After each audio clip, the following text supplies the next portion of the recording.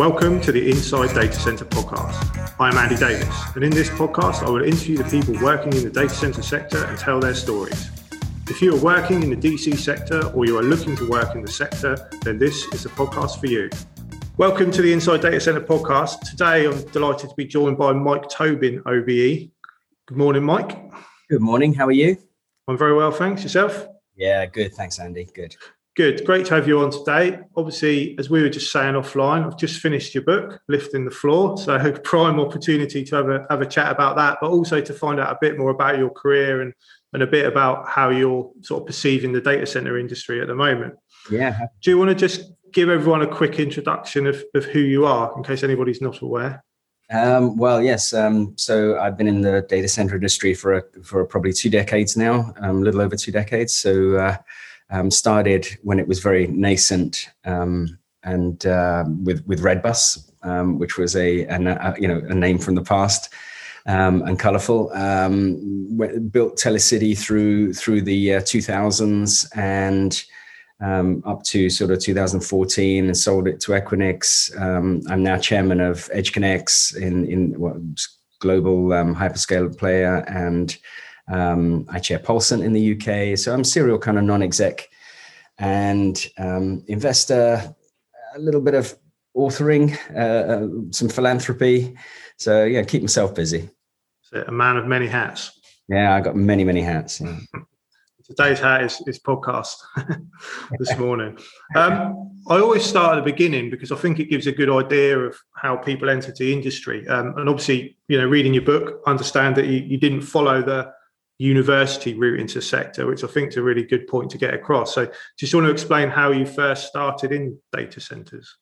Yeah, I mean, I'd had a quite a challenging childhood, born in the East End to a very violent father. My mother sort of escaped to Africa when I was very young, and then we sort of went from frying pan into fire and got petrol bombed and shot at out there, but managed to get back to the UK when I was about 12, and we lived in a squat in Stockwell for a couple of years and sold pianos down the market that we found in condemned houses. So it wasn't the ideal start to a data center career, but what it meant was at 16, I left school, just wanted to get out and start earning, did an apprenticeship in electronic engineering. And that was great. Even though I was earning £30 a week, it was probably the best start I could have had. And then traveled around Europe, building businesses primarily for US companies. And then back in sort of 2001, when the dot-com bubble burst, I thought, well, it's probably best to get back to the UK. I had a very young family at the time. So I thought I'd hunker down in the UK and see what I could find. Probably easier. I was living in Frankfurt at the time. It was probably easier to sort of find things to do in the UK. And so came back and joined Redbus. Didn't know what a data center was. We went in there and the rest is history, I guess. But it was a tough old time, which I go into, I guess, in the book, Lifting the Floor, into some detail. But back in those days, the data centers were not really needed yet, and people didn't understand how they were going to be needed in the future. And I remember playing five-a-side football in one of the data halls in Canary Wharf in Docklands, because there was nothing else going on in them. So we had a kickabout in there. So it was a very different world, but of course it was just the concept that was slightly ahead of its time. And like all things in technology, it's very hard to uninvent them when they're invented. And we tend to overestimate any uptakes in technology in a sort of a 5-year period, but probably massively underestimate them in a 15-year period. So, very quickly in sort of 2004, 5, 6, 7, the industry sort of made its own name. And now it's been incredibly resilient through COVID. People have more demand for the internet and therefore for data centers than ever before, and I can't see any sort of change in that dynamic. I see it as an ongoing value to society, and also a fantastic industry. Definitely. And you mentioned that you didn't know what a data center was when you joined Redbus. So what was it that attracted you to the industry at that point? It was a bloody job, wasn't it? I mean, I was coming back from in the middle of the dot-com bubble bursting and I coming back from Europe, and I thought I had a 2-year-old and a 1-week-old, and it was a job. And I had two guys, there was Cliff Stanford and John Porter, who were the two larger-than-life characters in Redbus. And they sold it, and it sounded brilliant. I didn't know what it was, but I thought, I'm in. I didn't realize that Redbus was basically bankrupt, and I was going to be used as a kind of a fall guy for the fact that this business that had just raised hundreds of millions on the stock market had just spent it all and was about to go bankrupt, but we managed to survive. So. Not the sort of thing they're going to tell you in an interview, that is it? It's not. Would you like to work for us? These are the problems. Yeah, by the way, we've got no money left. Yeah, might have made a different career choice at that point. Just quickly on career as well. Obviously, you had a very, very successful career. What would you say your main learnings were along the way? Surround yourself with the best people you can possibly get at any given time. I say, as you had mentioned earlier on, I didn't go to university, and I want the best financial guy, I want the best commercial guy, I want the best marketeer, I want the best people around me I can possibly pay for at any given time, and impart the vision, and then let them run with it, and don't try and manage anyone. Inspire, and let them sort of lead themselves. And I guess the second thing is, the second sort of learning is that success isn't permanent and failure isn't fatal. I think that as Darwin would probably say, it's not necessarily the fastest or the biggest or the strongest or the fattest or that survive. It's the most resilient. It's the most adaptable. And I think, in the technology industry more than anything else, the rate of change in the industry is so great that you need to have a flexible and adaptable approach to life. Otherwise, you'll die. And so, that's a great lesson. Yeah, and that brings you on to a question I was going to ask later. But I listened to another podcast you did a while back where you mentioned that people should focus on their skill set rather than on the career path or the job role. I think it was some advice you'd given to your daughter a couple of years ago, but that really resonated with me though, because I think that's a massive point in any industry, but particularly in data centers, because a lot of the time my clients are looking for that needle in a haystack. They're looking for someone that's doing that job role in a similar colo provider or cloud provider or whatever it is. And there's only a few of them, but there's probably a lot of people with the skills that they need in other industries. Well, I think that's right. The other thing about it, right, is if you want someone to do a specific job and you go out and find someone that's doing that specific job, why would they move to you, right? If either they're ambitionless because they don't want to learn anything else, right, or they just want more money. In which case, they're going to move to the next person again very quickly, who's going to pay X amount more. But if you've got someone that says, I'd love to learn how to do that. And I always looked for attitude rather than aptitude, right? When I was recruiting people, and I'd rather someone that had a fantastic attitude an approach to work and a great work ethic that didn't have skills, right? Because I could teach him skills, but teaching an attitude is very difficult, right? So bringing people around you that's like, these are really, really good people. And we don't even know necessarily what their job title is going to be because maybe it hasn't even been invented yet.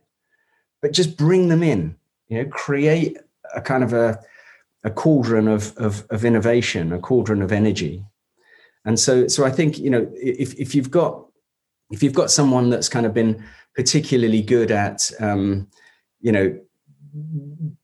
project management, well, project like I mentioned in the book, I recruited someone who actually is my CEO at Paulson at the moment, Rob Coupland. He's been head of EMEA for digital realty and the whole thing. And I recruited him as a project manager. But the first job I gave him was to project manage our IPO. Right. And so, he'd go like, what the hell? I've never done what's an IPO? Yeah, exactly. So, but the point is, everything can be better delivered with good project management. So the skill set was what I was looking for, rather than the actual fitting into a box or plugging the pin in to the right hole sort of thing. No, and I think that's really important as well, especially when you talk about a skill shortage in the industry. You can't find people doing the same job all the time. It's impossible. Yeah. And another point that people like yourself and CEOs always say to me is that we're open. We want fresh ideas. We want new ideas, and you can only get new ideas from outside the industry because, as you just said, most people are in that role doing the same thing, just in a different company, in a different environment. Yeah. And I think, in our industry as well, it's even more important because, as I said, it's only a 20-year-old industry, right? And so, I do a lot in developing markets as well, right? So, when you go to Africa and places like that, there is nobody. There's nobody, yeah, exactly. So what do? Do you just give up? Of course you don't. So you take people and we worked with Terraco for years, which was fantastic business in South Africa. And that's grown enormously, right? And that's with people that started from zero knowledge.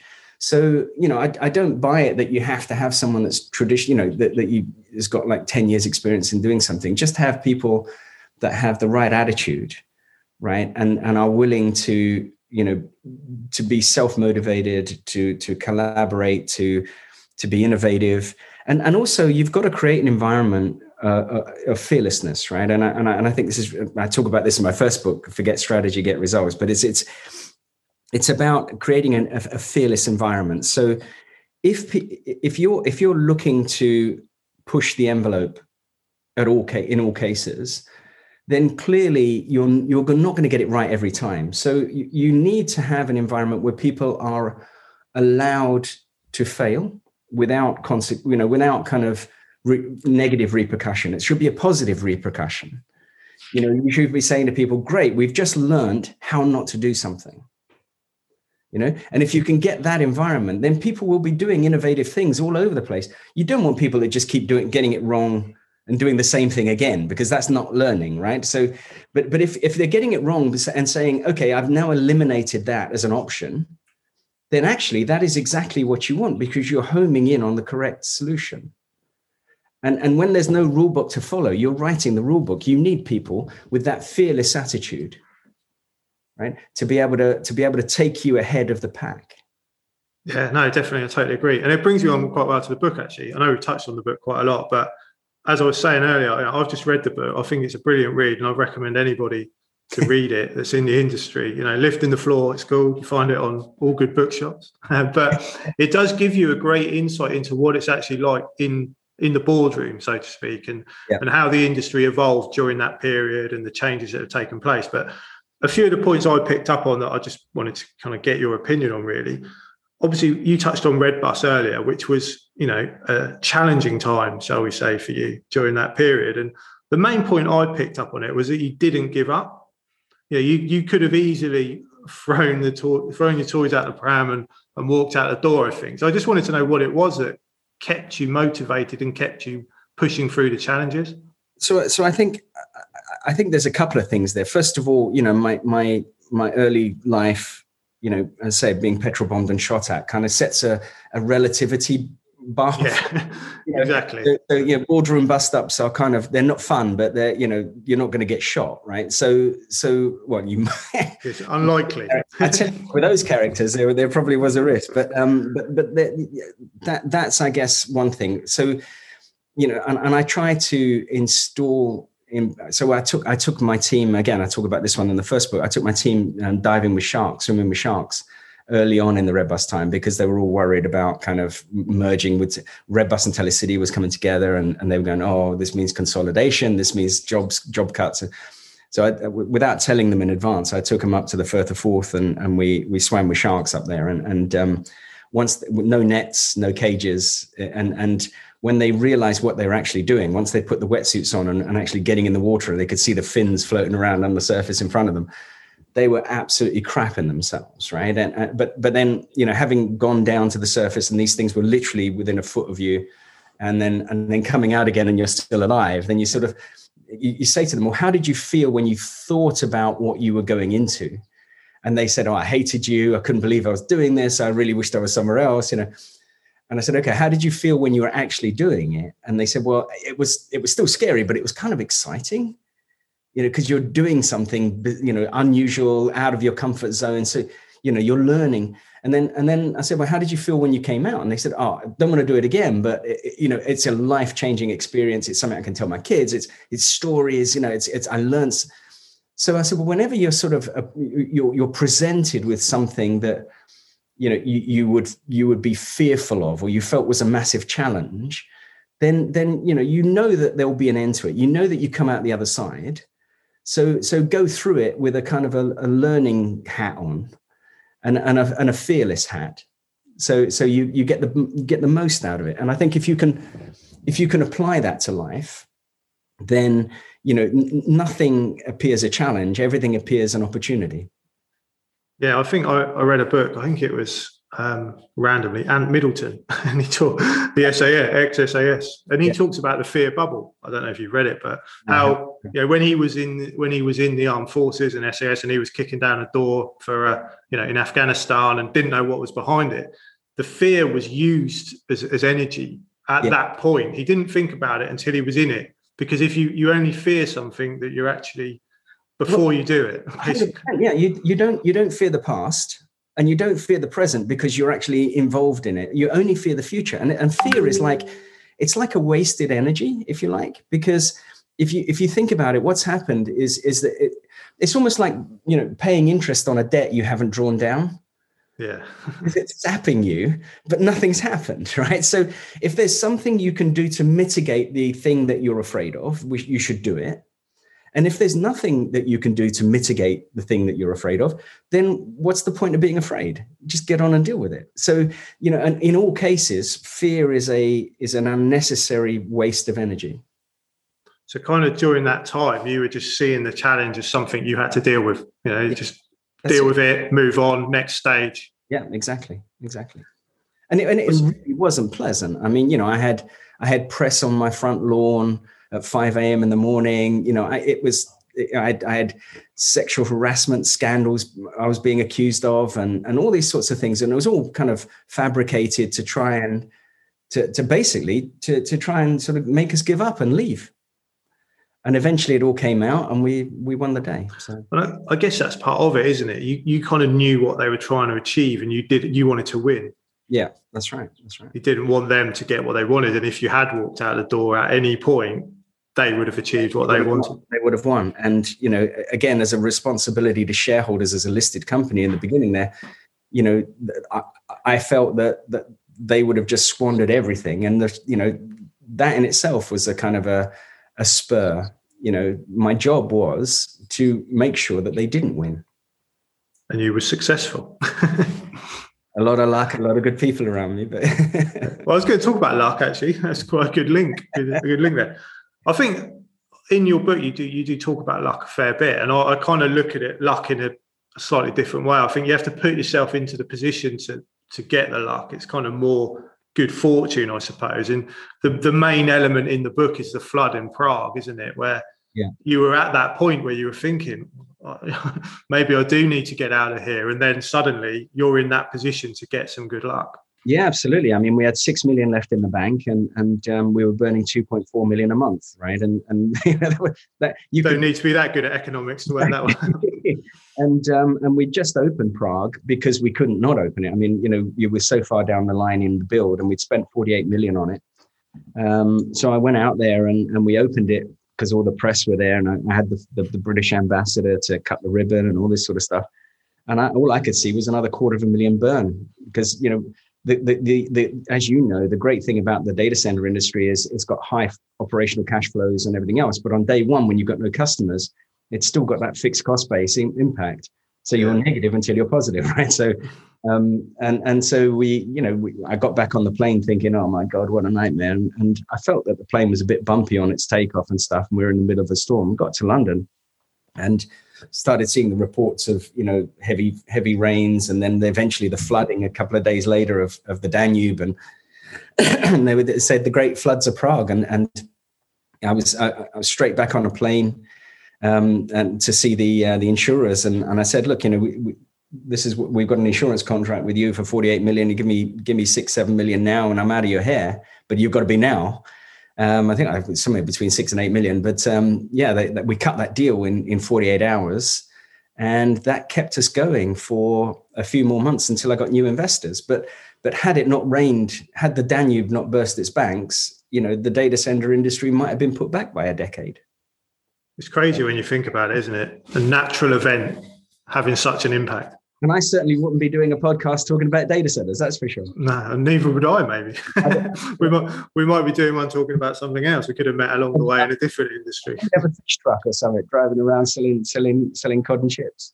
Exactly.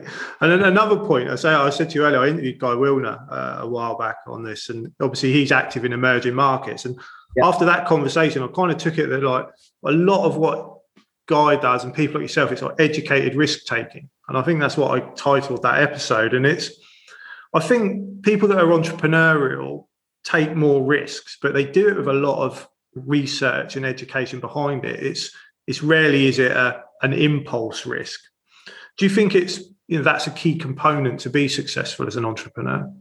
Well, I'm not being a university graduate or anything like that. I don't tend to do the paperwork so well. All right, I usually kind of hand that over to other people. Let someone else do that. Yeah, that's right, and that's why you need to trust people, right? You have a great relationship with people. But I do rely on my gut feeling a lot, and so in life you've got to have a thesis.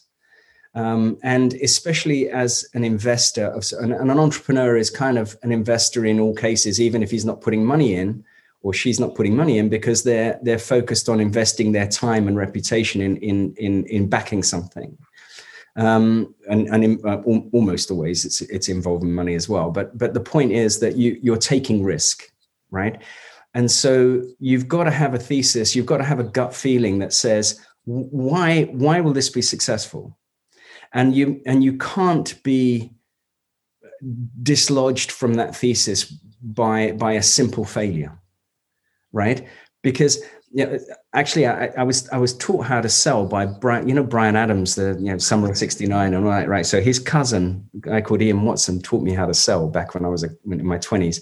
That's another story. But he gave me this example of, if you're a broom salesman, right, and your broom is a really good broom, right, and because you've been selling this broom, it's a family business, you've been selling it for 150 years, so on average that in a terraced street there's 100 houses, and on average that you're going to sell one broom in that 100 houses because you've got all this data behind you, and So you kind of you start anywhere on the street and you start knocking on the doors, right? And that there's going to be 98 of them that already have a broom. One of them, it doesn't have a broom but can't afford yours. But one of them doesn't have a broom and can afford yours and is going to buy it, right? So wherever you start, you knock on the door and you open up, oh, no thanks, boom, the door shuts behind you. At that point, you shouldn't get demoralized. You should go, yes. Because out of the way. I've taken a step towards my victory here, right? So I'm now closer to my yes than I was before the door got slammed in my face. And so the concept of kind of having these sort of thesis and believing in a result, right, and taking all the setbacks as parts of the pathway to the result is. Yeah. I think is the secret seed of an entrepreneur, right? You've got to believe in the thesis before you believe in every separate opportunity within that thesis, and then you can go and say, look, this is an obvious one. It may and again, it may take a year, it may take 3 years, it may take 5 years, and you may run out of money on the way, and it would be considered a failure. But the thesis applies. So that's, I think, what the important thing is with entrepreneurship is this kind of the combination of having a strong conviction in your own beliefs and having the resilience to keep going. Yeah, definitely resilience. I think that's clear from most people I speak to that have done it or are in that role. They're all very, very resilient. Finally, on the book, I just wanted to know what it was like at the point when you left. When it came to an end and you walked out the door, it must have been quite a strange feeling. It was strange. At Telecity, I'd been there 13 years and we'd seen it, well, from a kind of a penny and three quarters up to, God knows how much, I think it was a 6 million market cap to a 3.6 billion, right? So it was a fantastic economic success. And it was an amazing learning journey for me. And I built so many wonderful relationships, and all that was great. And it felt bizarre. I mean, the one thing is I had to hire a moving van, right? Because my office that we'd built in Canary Wharf, we'd built in so many cupboards and panels within there, because I'd used it for gifts and things like that I'd received. And there was so much stuff. I had to get a moving van to move out my office. That was how kind of bizarre it was to leave. That was how bought in you were. Yeah, and of course the people. It was like a family. I mean, the management team was around 15, 16 strong, and the bond was incredible. I mean, we'd go to events with spouses, 3-4 times a year, and that bond was incredible. And leave at that point, the perception of leaving that was quite bizarre. But of course, we've kept that bond going, and that's why Rob runs Polsant for me. Alex Schles runs North Sea in the Netherlands for me. We've got Brad Petzer as the CFO in Polsant as well. So it's carried on. It's carried on, and again, it's trust. And it's people that you kind of know how you think. And I'm not a brilliant, I don't want to be a brilliant manager. I don't want to manage anybody, right? Especially if I've brought the best people I can possibly have in that role. That's why you employ them, isn't it? Exactly. Yeah. Why would I think I can manage them if I've brought them in because they're the best people for that role? Far better than I am for that role. So why would I try to manage them? So I think that's the thing, is once you learn once you build relationships with quality people, you don't want to let them go.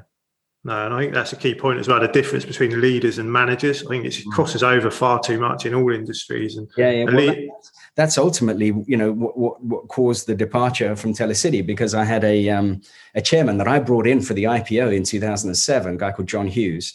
Who had a history of becoming executive chairman in pretty much every business he was involved in, and surprise, we ended up having that dynamic again at Telecity, and he struggled with the disconnect between sort of executive and non-exec. So in my roles now, where I'm kind of non-exec of about 10 different businesses around the world, I make sure that I'm, especially in the ones where I'm chairman and just simply not a non-exec director, I make sure that I'm very conscious of the fact that I'm not a manager in the business. Yeah. I think it's a difficult line for a lot of people, though. You obviously do it very well, but I do find that it's a fine line, I think, between the two roles, and it's hard to sit one side of the fence or the other. Well, I think one of it is the emotional angle, right? So people like to be the glory guys, and I fall into that category the same as anyone else does. But I kind of feel like I've ticked the box now, so I can sit in the background and kind of tag along for the ride in many of these cases, and just do my sort of wise old head type thing. In fact, I'm looking forward to tomorrow, where I get my hair cut again, because I can dye it again, get all the grey out. Yeah, I've got my hair cut on Friday. Actually, it's big week in the UK this week. Everyone, we're allowed to get our hair cut. Dyed, yeah. First time in a while. I'm 6 years old, but as long as I keep my hair dyed, I look younger. We see it, exactly. So obviously that's on the book. Now I just wanted to touch on the data center industry, obviously, because that's the main topic of the podcast. Obviously, you worked through what was a transformative time in the sector, the dot-com boom, the boom of the data center industry. And I think we're in another point now where there's a dramatic shift going on in the sector. I just wanted your views on really how you see the industry evolving and kind of what the future has for the industry.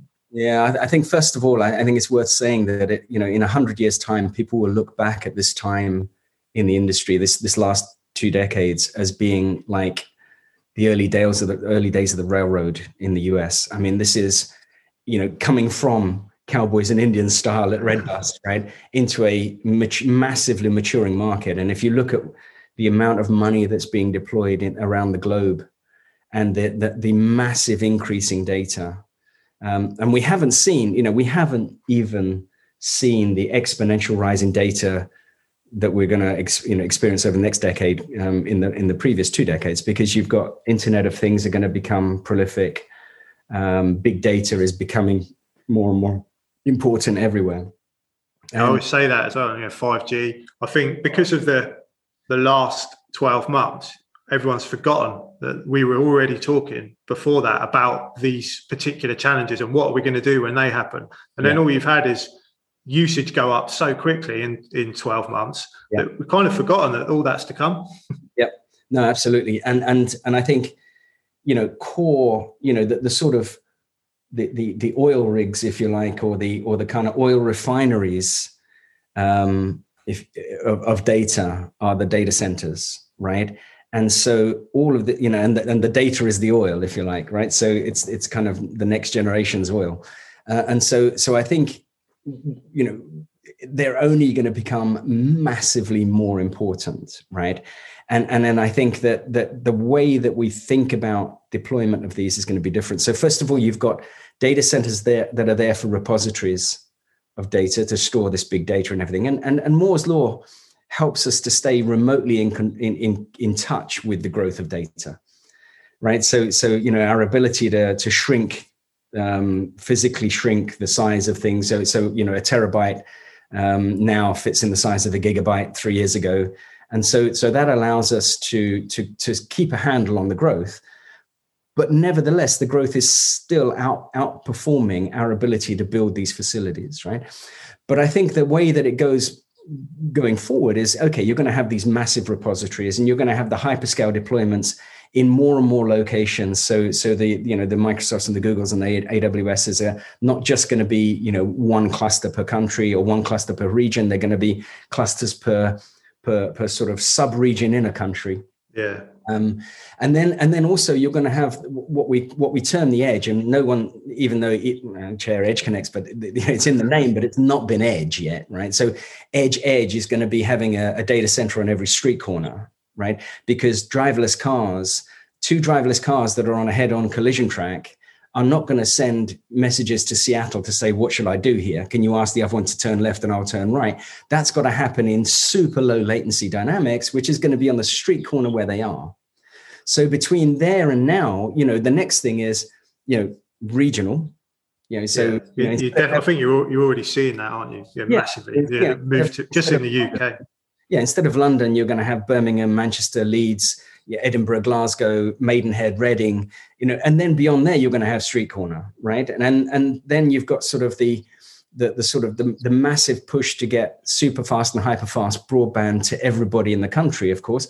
And, the last 5% that BT can't be bothered with, right, goes to this kind of fixed wireless boys. And those ones are going to be putting into the hamlets and a business I have called Big Blue, which is listed, we have a business in Australia that the Australian government has stuck up a kind of geostatic satellites above the center of Australia because they're never going to see a piece of fiber, in the next 100 years, because there's more sheep than people and everyone lives around the edge of Australia. But nevertheless, they're committed to deploy infrastructure that says that everyone, even if you're on a remote farm 100 miles from anyone, will be able to have high-speed broadband. And so, the fact that they're putting that infrastructure in means that the demand is going to be ever more increasing. And, these things just begat each other. And there was a great, back in the time, I tell this story quite a lot because when I talk to sort of investors about, but don't you think Moore's law is going to mean that we're going to use less power and, all this sort of stuff? And I go like, come on, it's back in the sort of the industrial revolution, you had the big names of the industry of the industrial revolution, people like Brunel, like Stevenson, and they were digging coal mines and they weren't digging, people were digging coal mines. And the people were dying in the mines because there was this massive demand suddenly for coal, but they weren't safe environments yet. And so all the great and the good of the industry got together, right? And they said, look, what we need to do, how do we fix this problem? And they said, what we need to do is we need to make the most efficient steam engines we can possibly make. And therefore we will use less coal. And of course, that didn't quite work out that way. The more efficient they made the steam engines, the more coal was needed and the more demand was created for the coal, right? So, every time we we use ARM technology in our smartphones rather than the sort of Intel chips because they're super low power. Now we have to charge our phones 3 times a day because we use them so much more than the old Nokia 6310s that we used to have, like 5 years ago that we could charge once a week. Right, that did WAP, right? So the thing is that all of these things that we think about in terms of driving efficiency within the industry just begats more consumption. Yeah, and I guess that's the target of the tech, isn't it? That technology is being invented or created to manage the increase in demand. That's exactly why they're creating it. Absolutely. And that was another question I wanted to ask you as well about. Obviously, you've got you're invested in a lot of businesses, as you said, and you must see a lot of technology. I just wondered what technology you think will come in that will really have an impact on the sector. Well, I think there's the way that the industry is going now. That people are talking more and more about how kind of encompassed liquid cooling is gonna help. We're not there yet, and again, between being there on new builds and retrofitting older is also a very long period. And remember what I said at the beginning, we always overestimate the uptake of new technologies in a 5-year period and probably underestimate it in a 15-year period. So somewhere in there. Somewhere in the middle. You don't want to be bleeding edge on some of this technology, but, leading is okay. But so liquid cooled, obviously, environmental considerations now are coming to the forefront. And I'm a great sort of proponent of the fact that data centers themselves are not big consumers of energy. Okay, the customers of data centers are the big consumers of energy. And if data centers didn't exist, those customers would be even greater consumers of energy because it would all be run inefficiently. So with a data center driving its PUE, the power usage efficiency down on behalf of its customers, it's inherently an efficient environment. Right. Whereas if the customer didn't have a data center, it'd be running its servers under its desk or some horrible kind of inefficient way. So data centers are already a sort of an environmentally positive approach to our consumption of the internet. But we need to do more. So we need to think about how we use excess heat in more efficient ways, how we draw on green energy rather than fossil fuels, how we make sure that our water consumption is either put to good use or is eliminated completely. And I think these ways you'll see ESG being more and more important to our customer base, and therefore they will be putting more pressure on the industry to come up with referenceable success stories and also trackable KPIs that we can give to them as part of their ESG story to their end users and to their shareholders. So I think that the industry has a duty, but also needs to keep up with the forefront of expectation of the world. And I think the interesting thing is that up until now, the industry has generally been deregulated in all these things and has done a great job in trying to keep ahead of the self-regulation dynamic. So, in the UK, there's the sort of the green grid and all these sorts of initiatives that have been proactively put out there. And it's generally been because people outside the industry haven't really understood. And so we've been able to keep ahead of the story as an industry and self-regulate. And I think it's important that we continue to do that. Otherwise, someone else that doesn't understand enough about the industry will try and regulate us from the outside. Yeah, and as it becomes a bigger piece, and data centers are now, front page news as opposed to page 36 or whatever page you want to pick, is going to be more emphasis and more input onto that side of it, isn't there? Yeah, absolutely. Excellent. I could talk to you all day, but I know you're a busy man and I'm sure you've got better things to be doing. But there's one question there's one question I ask everyone on my podcast just before we close up. But if you could give one piece of advice to anyone looking to work in the data center industry, what would it be? So I think, the data center industry has a bunch of skill sets within it, right? And, there's still finance, there's still marketing, there's still commercial, there's still technical, all these different things. But I think you're in an industry that sees the most amazing technology advancements within it, but is a very stable environment of bricks and mortar and big machinery like diesel engines and and things that probably don't change for 20 years other than kind of get shinier every now and again. So I think it's an incredible mix of kind of stability and innovation together, right? And taps into all of these new industries. We used to have people like the iPlayer and all this sort of stuff in there, and when it wasn't even popular, so it gave you insights into what was coming, but gave you a very sort of solid base. And I would say it's a great industry for people to get into, and we need lots of young people to come through the ranks and build that experience. For years working in the sector and in data centers, but maybe moving around within them, almost like an apprenticeship style of things, so that they understand how they come together. But I would give people generally a piece of advice that's not data center specific, but is more of an attitude of life. And it was given to me when I was 15 and a half and almost about to leave school, and I was sitting on a bench in Bond Street Tube Station. And this was way before the internet, right? And we didn't have email or anything like that. We had letters, and I had a letter that was about my apprenticeship. And I was sitting, there was an old man sitting next to me, and he probably, I'm sure he's long gone, sadly, but and probably couldn't even see what was written on my letter. As I opened it up and I read it, and it confirmed that I had an apprenticeship place at a place called Rockwell Automation, which did industrial robots at the time. And he saw this big beaming smile on my face, and he turned to me and he said, "Son," he said, "always go the extra mile, because there's less traffic there." And I would give that piece of advice to anyone. I think that's great advice, and a great way to end the podcast. I think on that one, you can leave everyone pondering that for the foreseeable. I really appreciate your time today, Mike. As I say, I know you're busy, and I think you'll offer a lot of value to the listeners on just general advice on careers, but also on the data center industry that most of my listeners, I'm sure, are quite actively involved in.